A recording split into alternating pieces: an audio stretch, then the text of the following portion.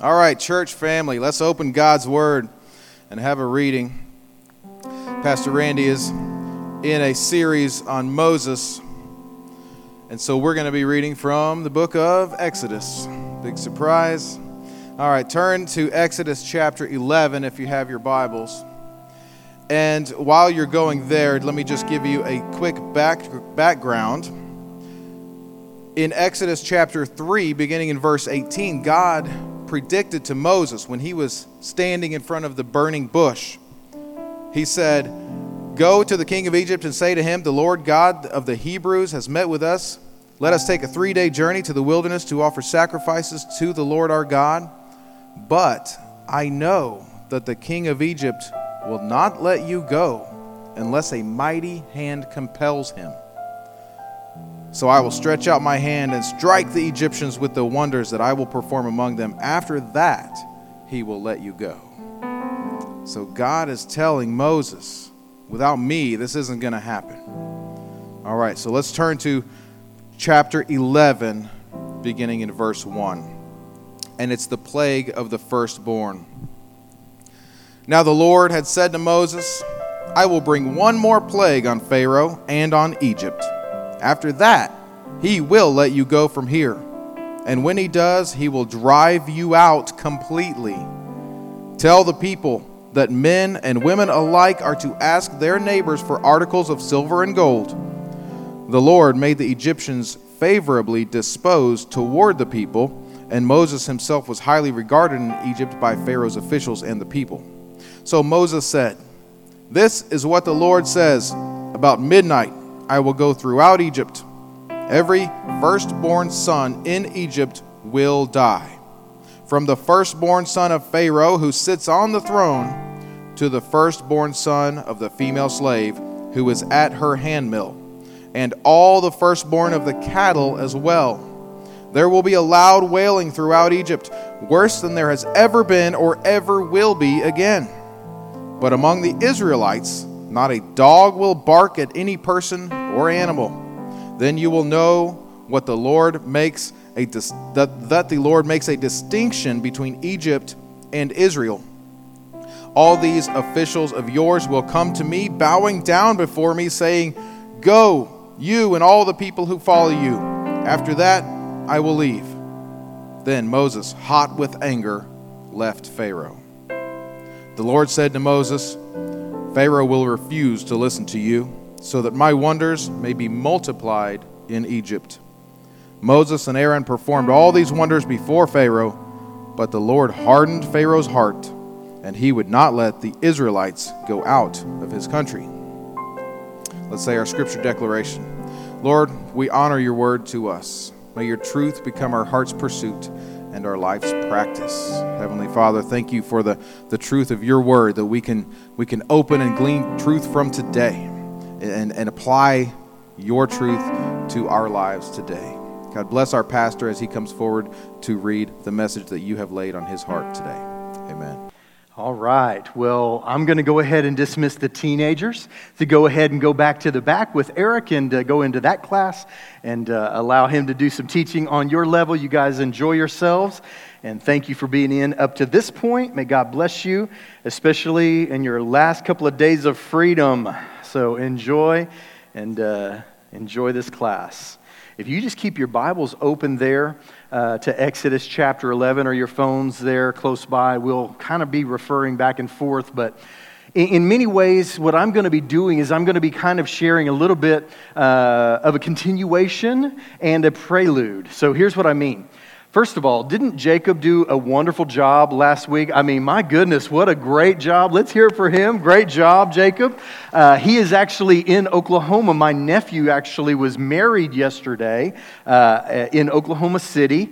Jacob and Bianca were in the wedding, really just Bianca. I started to say Jacob and Bianca were bridesmaids, but that is not going to get me a lot of fans with Jacob. So Jacob was in the wedding, and at the wedding, Bianca was bridesmaid, and they are there. And next week will be their final week here as intern. But we have really enjoyed having them. He has been a blessing to our youth and to our teens, and so Bianca as well to the kids. But we are going to be honoring them, kind of sharing with them and seeing them off, and probably have a very, very small reception at the end of our time together next week. But I hope that you'll be here and encourage these young people. This is our opportunity to give them a place to serve, to preach and teach and work in the back and various things that they are doing, and just give an opportunity to really grow their skills as they are growing towards being used in God's kingdom work full time. So be here next weekend and continue to encourage them.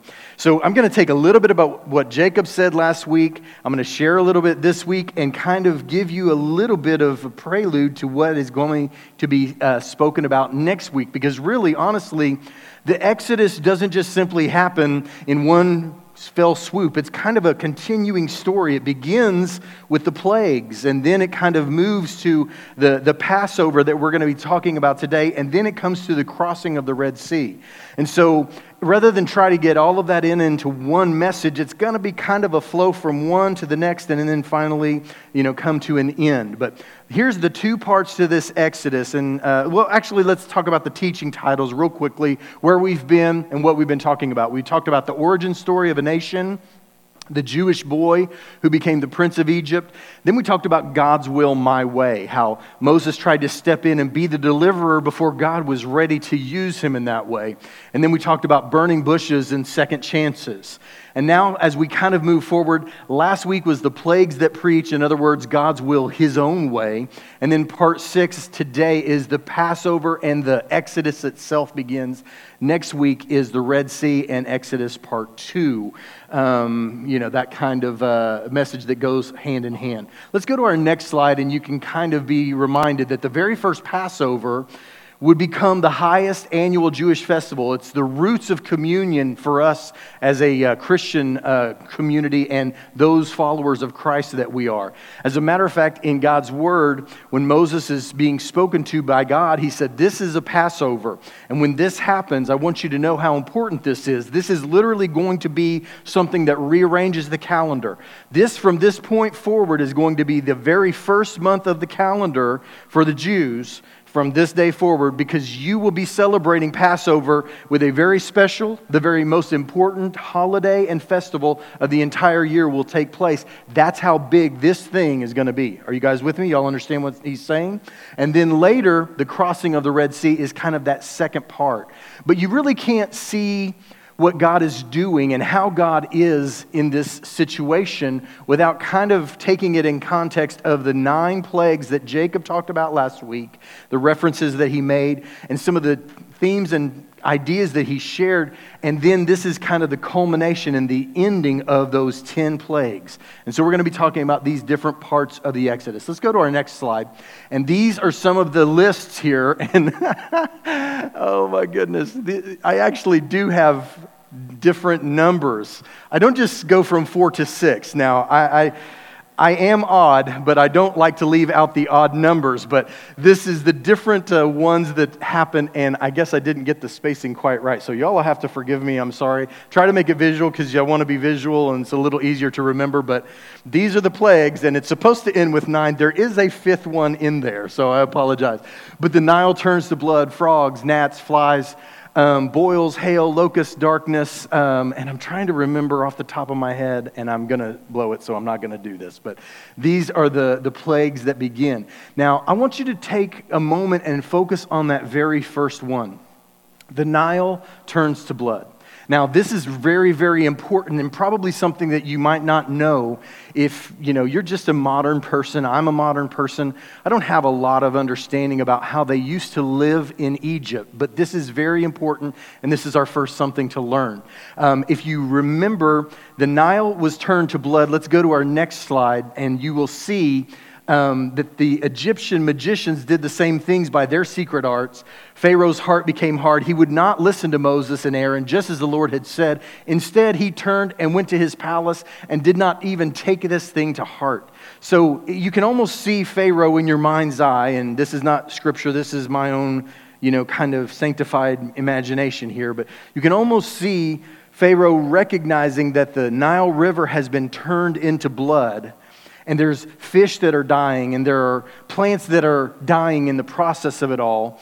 But rather than, falling down and going, this is an incredible miracle, the magicians that he has hired said, well, we can figure out a way to make that happen too. And so they produce something, and you guys know, there's a difference between a real miracle and a charlatan, right? We all know that. And basically what they do is they kind of pretend and do their little changes around. They probably had some water and a dye, that they put in it, and oh, look, we've turned this to blood. And, Pharaoh believed him, and he just kind of turned away and went away, didn't even take it to heart. And this is very, very important. All throughout this kind of recapping of the plagues and talking about the plague of the firstborn, you're going to see that God goes way out of his way to make sure that you and I are aware of the state of Pharaoh's heart. He goes way out of his way to make sure that we are fully aware of the state of Pharaoh's heart. Now, why in the world would he do that? Because it's all about what you do, right? But I'm reminded of the proverb that says, above all things, guard your heart, because from that flow all of the things of life.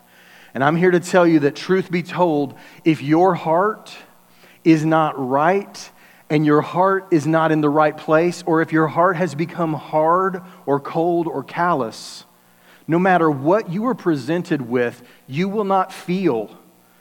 You will not act, you will not react to the things that you are given by God in the way that you should.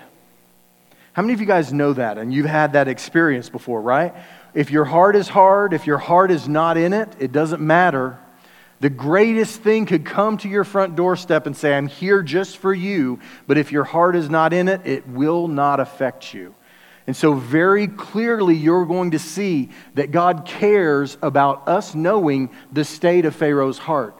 And I would say, before we go any further in today's message, that if you can't grasp that the very first thing that you are called to do, I shared this with you 2 weeks ago, is that God first wants your heart, and then he wants your hands, and he wants them in that order.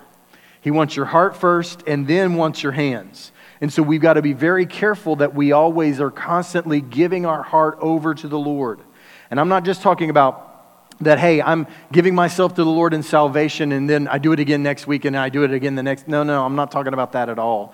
I'm talking about making sure that your heart does not become hard and callous and push away the things of God, because I believe that God is constantly showing himself to us to prevent us and to provide for us. Prevent us from going the wrong path and provide for us good things in our life. I believe he's always doing that, but if our hearts are not ready to receive it, it doesn't matter how boldly he proclaims it, we will miss it altogether. If you guys agree with that, can y'all say amen right now? Amen? Okay. Y'all have figured out, if I say, can I get an amen? And I get a good amen, I just keep moving. I see what y'all are doing. I'm not even mad at it. All right, let's keep moving here. Let's keep going. And this is important. When the magicians tried to produce gnats by their secret art, they could not. Since the gnats were on people and animals everywhere, the magicians said to Pharaoh, this is the finger of God. But Pharaoh's heart was hard, and he would not listen, just as the Lord had said. Can we go to our next slide here? And this is something to learn. I want you to notice. Pharaoh was worshipped as a god. Also, the Egyptians worshipped the Nile River as a god as well. And think about this for a moment. If you are in the ancient world and the Nile provides everything for you, whether it's water for your flocks and your livestock or the fish that you eat or whatever it might possibly be, the Nile River is constantly providing and producing for you. You might begin to think in a superstitious way, in a superstitious mind of an ancient, person, that you are, serving a god and he is serving you back. Pharaoh was worshipped as a god. The Egyptians worshipped the Nile River as a god. So when God struck the Nile and confronted Pharaoh himself with flies and gnats and frogs and all of these different things that sometimes came up out of the Nile or were struck by his hand and changed the Nile and its physical characteristics, he was in a direct showdown and said, you think you're gods? I'm here to show you who the real, true, one God is. Now, can I get an amen on that too as well? See, y'all are learning, right? We're keeping on moving here. But this is God showing down and showing himself strong. And let's be very clear, every single opportunity that a plague happens, he has an opportunity to turn his back and say, you know what, clearly I'm not the boss of this show right now.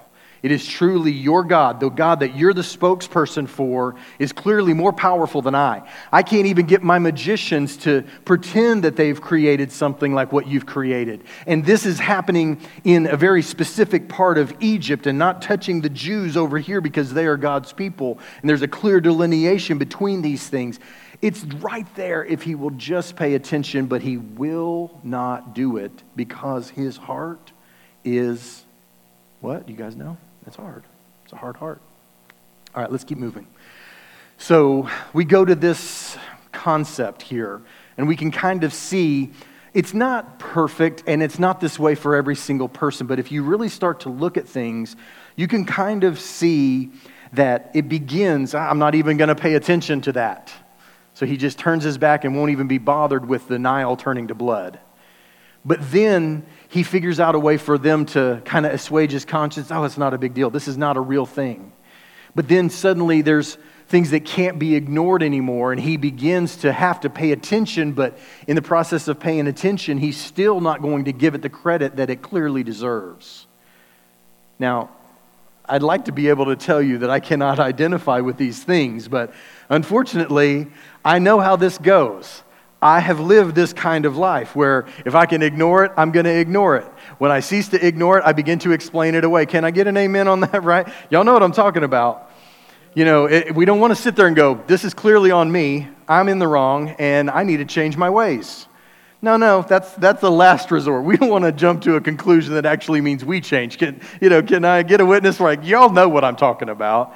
We don't want to go there first. If we can blame it on somebody or, just kind of keep going in the way that we're going and not really change anything about us. But notice in this first step, Pharaoh hardens his heart and just ignores. The second step, others are warning Pharaoh. Did you notice the magician said, this is something we can't replicate. We can't do this.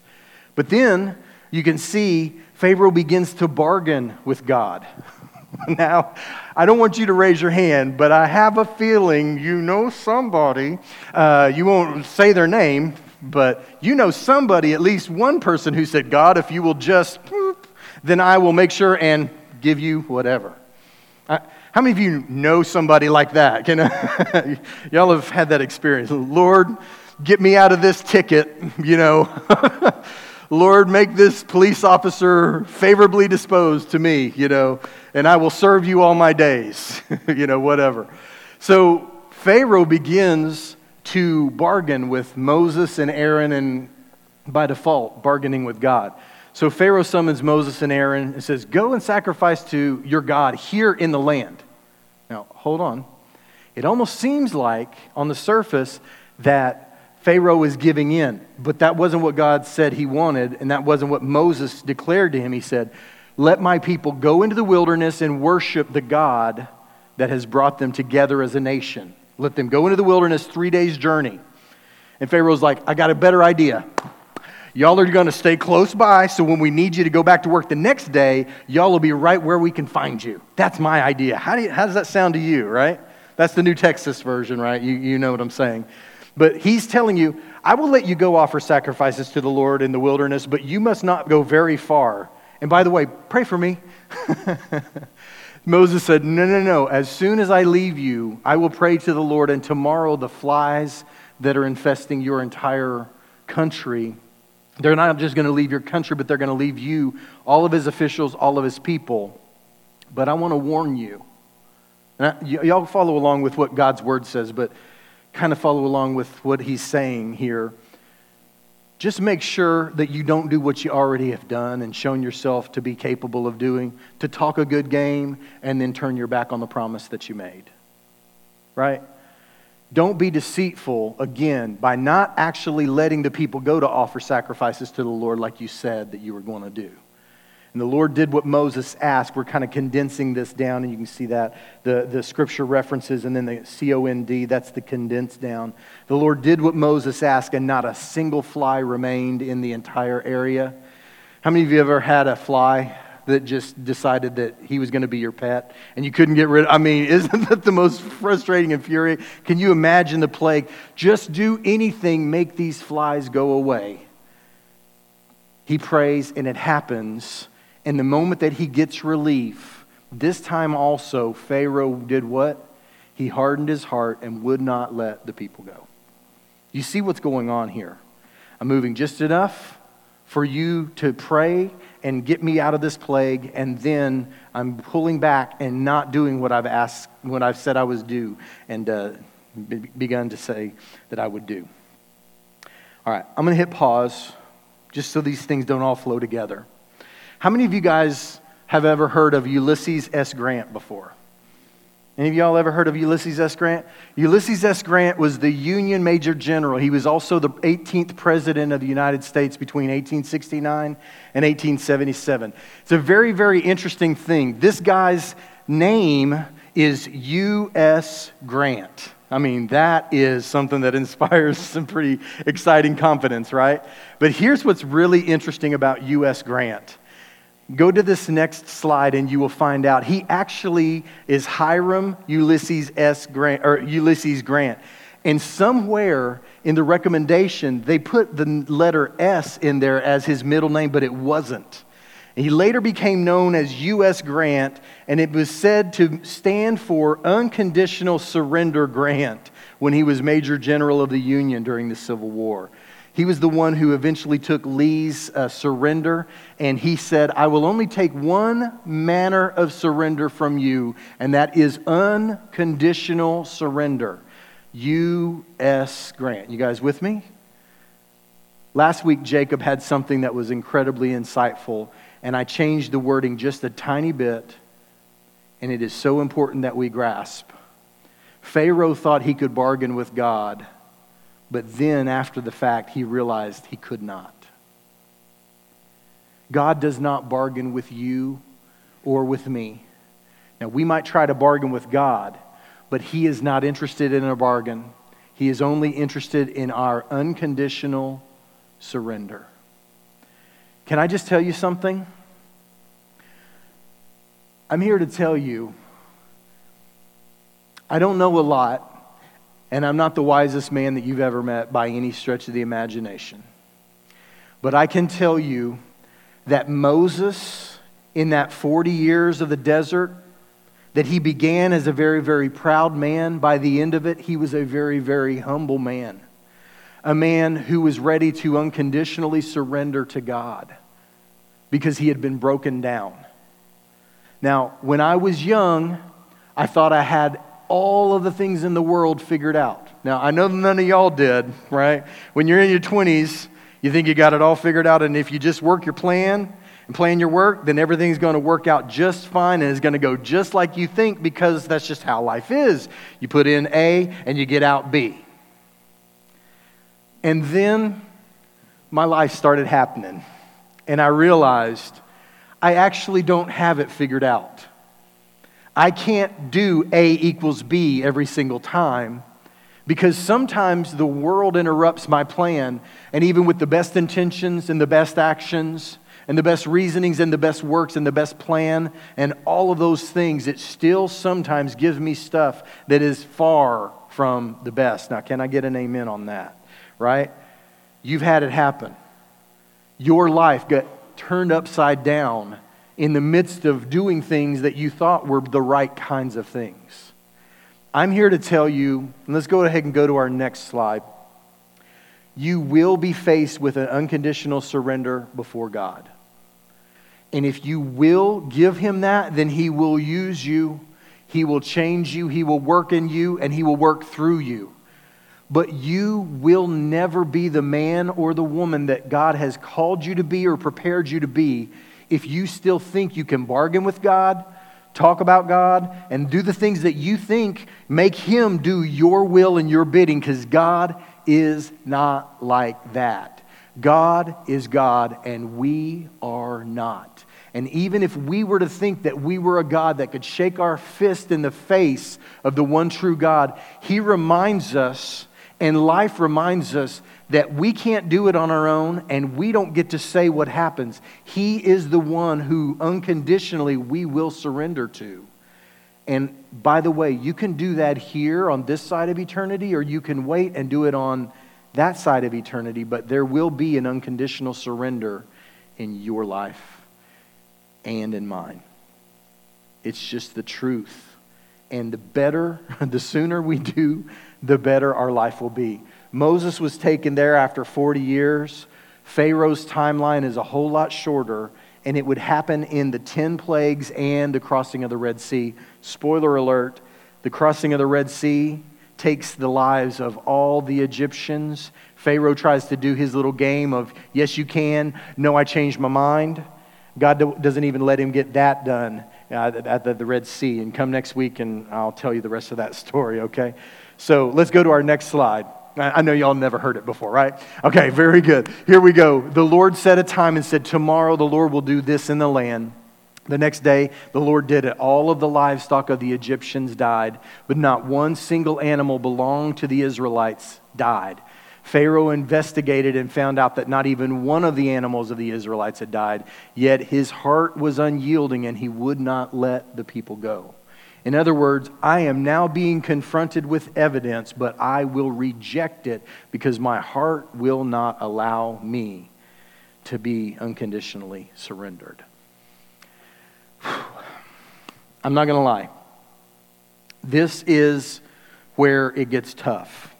It is between a rock and a hard place. It is a immovable object meets an unstoppable force. You guys have heard that old saying. I don't think I got it perfect, but you know what I'm saying. There's a collision course between Pharaoh and God, and y'all know who's going to win. Unfortunately, Pharaoh was convinced that he was going to win, and he would not unconditionally surrender. Let's go to our next slide. Thought I'd throw a little levity in there. On the count of 3, I want to hear this is Buzz Lightyear. Do you guys remember his famous words from Toy Story? How many of y'all have ever seen Toy Story? All right, the people who are young, you actually love Toy Story. Those of you who are old, you love Toy Story because it kept your grandkids busy. It kept your kids busy, right? But what was his line? It was to what? That's right. Y'all sound really good. To infinity and beyond, right? You guys know what infinity means, right? It's without end. It's without end. So here is the big idea for today. God's power is infinite, infinity and beyond, but God's patience is not. God's power is infinite, but God's patience is not. Can we say that together? Ready? 1, 2, 3. God's power is infinite, but God's patience is not. How many of you know that there is a line that you can cross where you cease to forgive and help your kids, and you cross the line and you begin to enable your kids? Y'all ever seen that, right? This is where we know in our own lives and in our own kind of situations and circumstances, we realize I can keep forgiving and keep being soft and keep being patient, but ultimately there has to come a time where there is a line and you say, you've had all of the chances, now there will be punishment, now there will be a reckoning, right? And the truth of the matter is that unconditional surrender I mentioned, the infinity that God's power has, is about to be poured out on a man who just simply will not surrender because God's patience has worn incredibly thin. Now, I want to be very clear about something. Let's go ahead and go to our next slide, and this is very important. This is something that Jacob spoke about last week, and I want to reiterate this. The Egyptians are a culture of genocidal, oppressive slave drivers. For at least 80 years, they were killing every male child that they could get their hands on to prevent them from being a soldier against them. And they were oppressively beating the Jewish slaves that they had and using them in terrible ways. And so as you go on here, you see that they had turned their backs on God. They were oppressive. They were slave drivers in every sense of the word. And they were given many chances to comply with God. And every single time, not only they, but also their leader refused. Thus, God delivers justice and makes it crystal clear that He alone is the one true God. Now, I would love to be able to tell you that ultimately, no matter what you do, God will always forgive, and there will never be a day of reckoning. But I have to tell you, I've read the book a lot. I've read it all the way through from cover to cover, and there are plenty of warnings that tell us that God will not always just simply forgive and excuse, that there does come a time where we have to make a choice. And it is so much easier for us to choose the God who loves us and wants to provide for us, protect us, and work in us if He at all possibly can. But we have to unconditionally surrender first, and then all these other benefits begin to flow to us. Chuck Swindoll says these words, and it's so interesting and so powerful, really. He says, to be painfully honest, when you and I look back at our lives, we don't find ourselves puzzled and mystified about God's will nearly as much as we find ourselves stubborn and resistant to the one directing our steps. Our problem is not that we don't know. Our problem is that we do know and we're not willing to follow through. This goes for us as Christians as well as it did for Pharaoh, the king, who would not give himself to the Lord. Now let's move very quickly here, the last step, and this is a little scary, but I want you to hear the truth of God's word. The last step, after all of these things, the first step, Pharaoh hardened his heart, just ignored it. Then others warned him, but he wouldn't listen. Then he began to bargain with God, then just rejected all of the evidence that God provided. And then finally, this is the scary one. The last step here is that Pharaoh's heart is no longer hardened by Pharaoh. Pharaoh's heart is hardened by God Himself. There comes a line where God says, this is as far as I go and no more. You've had every chance and you've had every opportunity. You've had every bit of evidence that you could pay attention to, but I go no further. At this point, you and I have become enemies because you have chosen to be a man who shakes his fist in the face of God. And you can't do that. But the Lord hardened Pharaoh's heart, and he was not willing to let them go. And so Pharaoh said to Moses, get out of my sight. Make sure you do not appear before me again. The day you see my face, you will die. Just as you say, Moses replied, I will never appear before you again. End of story. Drop the mic. This is where they split and they go their separate ways, although they can probably see one another across the battlefield and across the Red Sea. Yeah, that's coming next week. Be here. Let's go to our next slide. 3 things to notice real quickly, and then I want to talk about some ways that we can take some solace even in a difficult lesson that we hear. First of all, 3 things to notice. Pharaoh has multiple chances and multiple voices in his ear trying to keep him from the Passover happening. He has people telling him this is not something that man can do. This is the finger of God, and he still will not listen. The second thing to notice is this. God's foreknowledge is not causal. That's the fancy theological way of saying just because I know you're going to do it didn't mean I made you do it. You guys know what I'm saying? How many of you know exactly what your kid would want whenever you laid 3 or 4 different options before him? You said, I know exactly what she's going to choose, and I know exactly what he's going to choose. You didn't make them choose it, but you knew what they were going to do. How many of y'all have ever had that happen, right? If you got kids, you know. Like, you know exactly how they're going to act and react. And God did not cause this, but He did put Pharaoh into a place where he had an opportunity to repent and reject and unconditionally surrender, but God did not make him be stubborn and rebellious. That's not God. God's just and fair, and He gives everyone a chance to repent, including Pharaoh, and also, by the way, including you and me. Let's go to our last thing to notice here, that Pharaoh has warning that it is coming to his own house and his own son. Did you guys hear that, what Eric read just a few moments ago? And you probably, if you have your Bible still open or your Bible app still open, you hear Moses, and as he warns him, he says, I want you to know that the plague of the firstborn is coming, and this one is going to hit the hardest by far. This is not going to be something where you sweep the gnats away, where you push the frogs back into the Nile, where the Nile River turns to blood and then it changes back. This one is going to cripple you emotionally and personally. You will never be the same, because if you will not submit and let God have His way with His people, then you will pay the dearest of price. And I want you to know that it will happen from the greatest to the least, from the house of the Pharaoh and his own son, all the way down to the servant girl behind the rolling of the millstone. In other words, every single firstborn will die, including yours. Now, can I hit pause?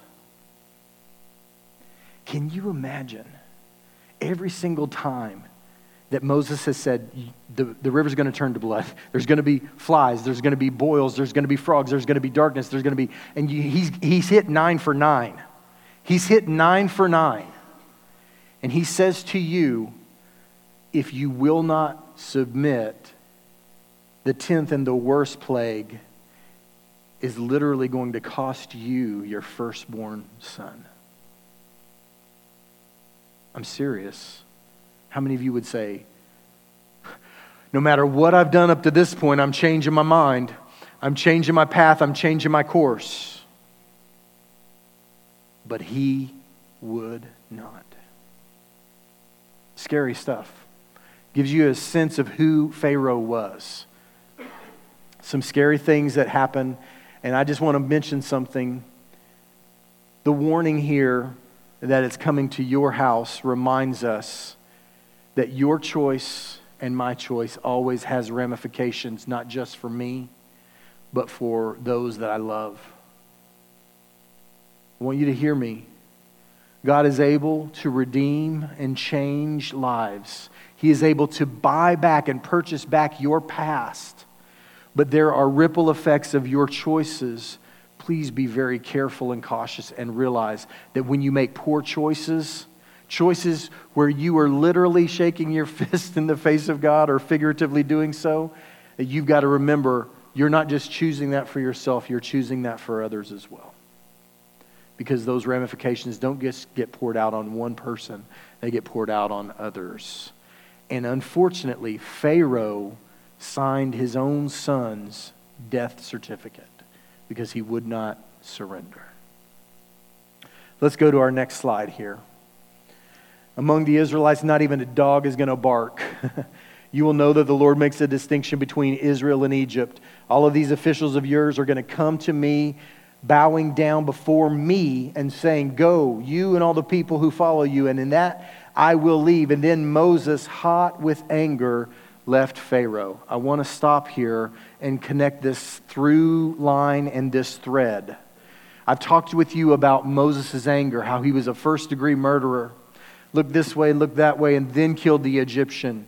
How he later is kept out of the promised land because he cannot speak to the rock as God instructs him, but he smashes the rock with the staff. God still blesses, but he never does let Moses go in. This is one more chance for Moses to walk away from the anger, but he does not. Who is Moses anyway? He is only God's spokesman. Are any of these people supposed to come and bow down in front of Moses, or does God want them to bow down in front of him? This is not a trick question. But what does Moses say? You're going to come to me, and you're going to bow down before me, and you are going to say these things. And then Moses, in the heat of his anger, leaves. Now, can I just speculate on something? Pure speculation. I don't think God was pleased with this little speech. I think what Moses did in the heat of the moment was took the spotlight off of God, who was making all these things happen, and twisted it and shone the spotlight onto himself and said, you're going to come to me and beg me to do these things, and it's not going to happen. I'm not going to do it. You understand what I'm saying? I don't think God was pleased with this. one more time we see Moses' anger getting the best of him and not living exactly as God wants him to. Let's keep ourselves moving here just simply because my time is just about over. Let's keep moving. So if we can go back one more time. Thank you. So we tell the people, the men and women alike, to ask their neighbors for articles of silver and gold. And the Lord made the Egyptians favorably disposed towards the people. And Moses himself was highly regarded in Egypt by Pharaoh's officials and by the people. If you don't know the story, right before the Exodus, all of the Jewish people are said to go to their Egyptian neighbors and say, hey, I need some gold from you. Is that cool? And God makes them go, sure, that's great. Here you go. Take my car as well. No, there's no cars back then. That's what, y'all aren't even paying. All right, try not to lose you here. Basically, he says, go to your neighbor, ask them for silver and gold, and they will be favorably disposed to you. They will give it to you. And so as you go out of this 430 years of slavery that you have endured, you're not going to go away empty-handed. Now, it was not sufficient, but it was seed money for the beginning of a nation. You guys with me? You all understand? And this is one more way of God showing himself to be strong. And this is a reminder that God is not just the God of the spiritual, he is the God of everything. He is the God who knows that you have a need before you even know that you need it. He is already at work to meet the need that you have before you even know you've got it. Now, I bet you could probably say, I knew that because God's done that. But this is an example of how God doesn't just say, go worship me spiritually. He says, go and be blessed financially, because that will later be a blessing as we begin the tabernacle and the temple. So as we continue here, let's keep going. And then he instructs them to slaughter a lamb, to take the blood from that sacrificed lamb, cutting his throat, the blood dripping into a bowl, taking a hyssop plant and painting the doorposts, maybe here in this way on the right or the left, whether they be wood or stone, and you paint it on the top over the door and on the left and on the right, and that blood would be the symbol to the avenging angel of God as he passed through, that he would see the blood and pass over that house and home, and the firstborn would not be touched with the death that was coming in Egypt. He would pass over the Passover. Let's go to our next slide here. We're coming very, very close to the end. Please stay with me. This has been a hard lesson, but here are 4 places that you and I can take heart. You have a choice and you have a chance right now. If you hear my voice, if you're here today and you know that figuratively you've been shaking your fist in the face of God, I'm here to tell you that you have a choice and a chance right now to change that. Doesn't necessarily mean every single one of the consequences is taken away, but I will promise you, better to do it sooner than later. Secondly, God himself provides the Lamb of God who takes away the sin of the world. This is John's words from John chapter 1. Behold, the Lamb of God that takes away the sin of the world. If you remember when Abraham is going to sacrifice with his son, and Isaac says, we don't even have a lamb to provide a sacrifice. And Abraham says, God himself will provide a lamb. This is our Passover lamb. He sees the sin that we have committed, and the Lamb of God which takes away the sin of the world. Great news. He's not just the Lamb of God who takes away the sin of the world. He's the Lamb of God who takes away Randy Puckett's sin. Every one of them. Top to bottom. In every way. You see, here's what's great about God, is that he is so great that he can forgive every single one of us, and yet he is also so great because he can forgive just one of us, one at a time. And he didn't come to just save the world, he came to save you. He came to save me. And as I was preparing this message yesterday, just kind of typing out this slide, I started thinking about something that I had done when I was a teenager. And I had that pit in my stomach. And I was just like, I can't believe I did that. Just shameful, embarrassing. On and on. And I'm not going into it because it doesn't matter, right? I mean, you've done it. You've had the same feeling.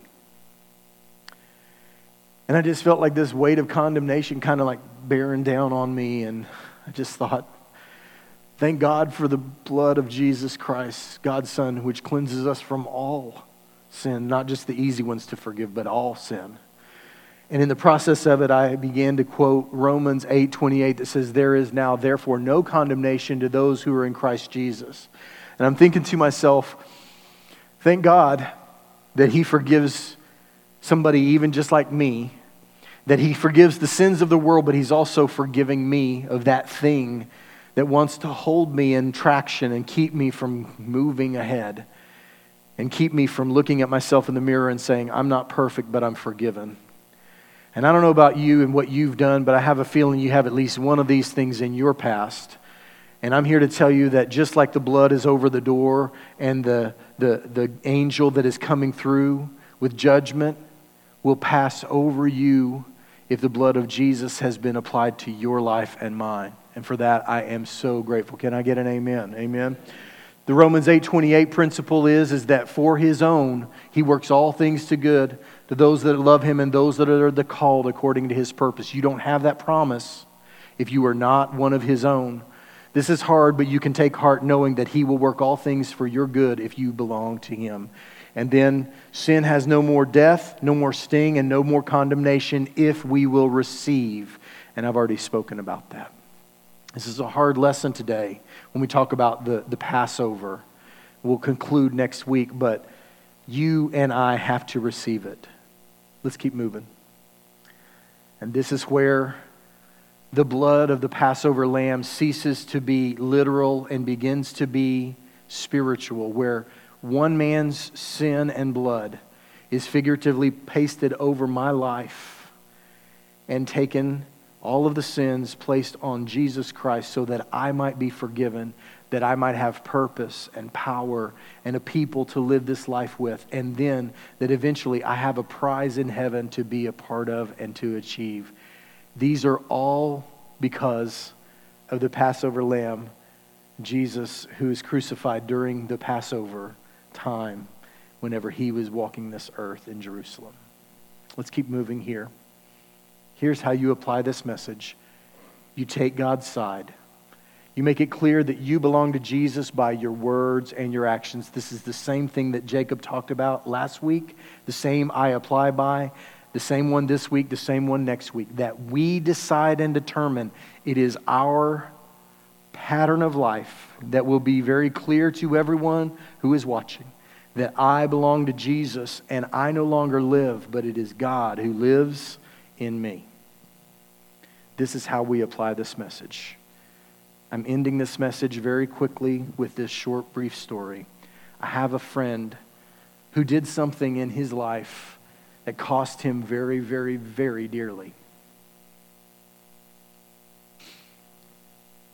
Almost cost him his family, cost him in many ways financially and on and on and on down the line. But in his heart of hearts, he could never get past it because he knew what he had done had affected other people. It had rippled out. And there was a lot to apologize for, and there was a lot to be forgiven of. Interestingly, there were people that were trying to tell him, keep moving, keep going, don't get caught and don't get bogged down. He told me in a conversation privately, he said, here's the problem with that. I can't just keep moving on because I know all the stuff that has come behind the sin that I committed. And I can't just sweep it under the rug and pretend it's not a big deal because I know it's a big deal. I hurt this person, I hurt this person, I hurt my kids, I hurt my wife, I hurt my mom, I hurt my reputation, I hurt my friends, I hurt my church. And he just had this list of people that he had hurt, and it was long and it was deep, deep wounds. He said, I can't just move on and forget and pretend that it was not important. We talked and talked and talked about the concept of this is why the cross was so harmful and yet is so powerful. You look at the cross and you realize that it's not cheap grace. It is painful, harmful. It's heavy. It's deep. It's hard to get past it without having tears come if you really understand the cross. But he said, I can remember the cross, and I realize that what happened is that I can transfer my guilt that I know calls for something that really should hurt, and realize that it doesn't have to hurt me because it's already hurt him. You are not called to an easy grace. You're not called to an easy grace that is just not a big deal. You're called to live in light of a man who took your deep pain, hard sorrow, physical stress and difficulty that can't even really be put into words, but he took it all for you. You just simply have to say, behold the Lamb of God that takes away the sins of the world, including mine.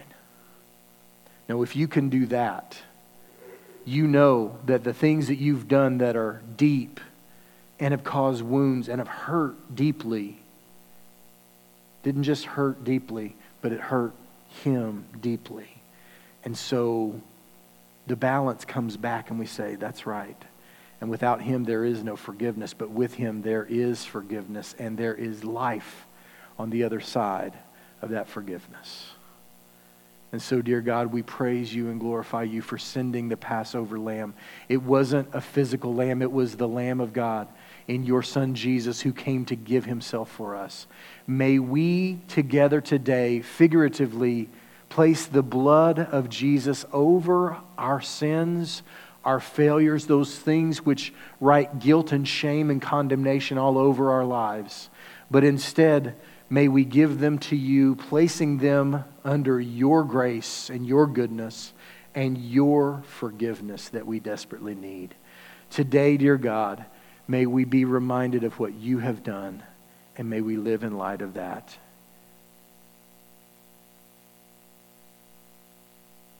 For a moment, let's take just a small bit of time to be reminded of what God has done for you and what God has done for me.